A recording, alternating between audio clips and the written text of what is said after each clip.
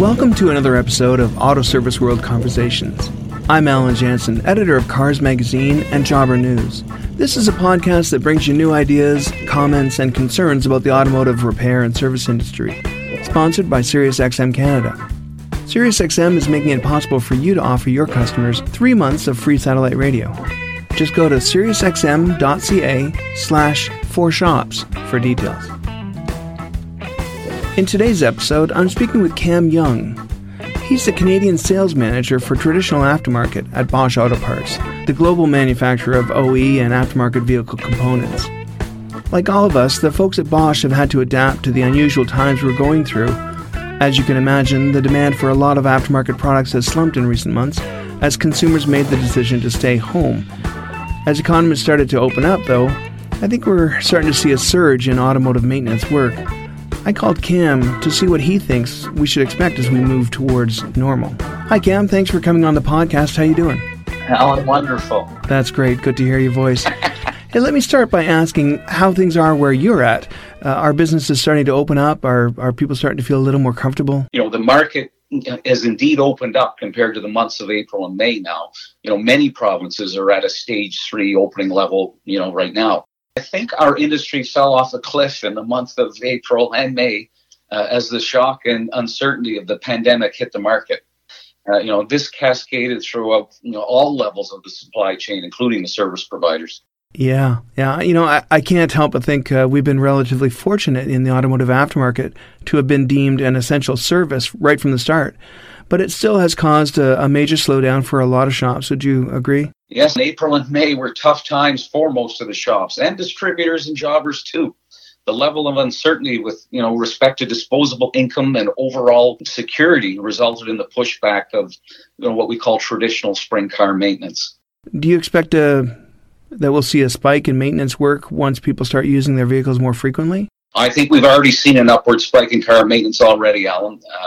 Our Bosch Car Service Network are reporting brisk business. They're booking appointments 1 week in advance these days. Interesting. We have seen quite strong activity at the warehouse distribution level, the jobbers, and the service providers in the last 2 months. Yeah. What type of work should we start to get ready for? General maintenance that may have originally been planned for April and May, our traditional spring tune-up season, has been coming into the shops now.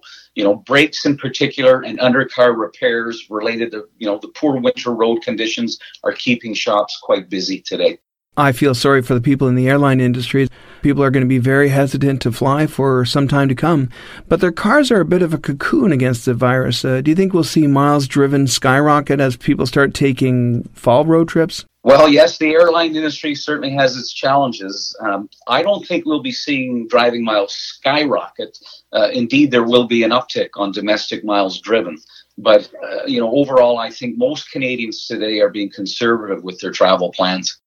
Cam, would you agree that vehicle maintenance is likely to become a higher priority for many people, given that unemployment is so high right now and money might be a little tight? People who are struggling to get by certainly won't be shopping for new vehicles, but they do need to get around.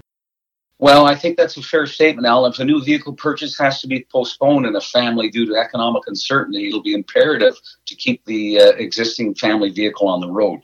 It'll be important that shops, continue to offer quality products rather than descend into white box territory where further problems may reoccur. Do you have any advice for jobbers and repair shop owners who are feeling the pinch of constricted sales?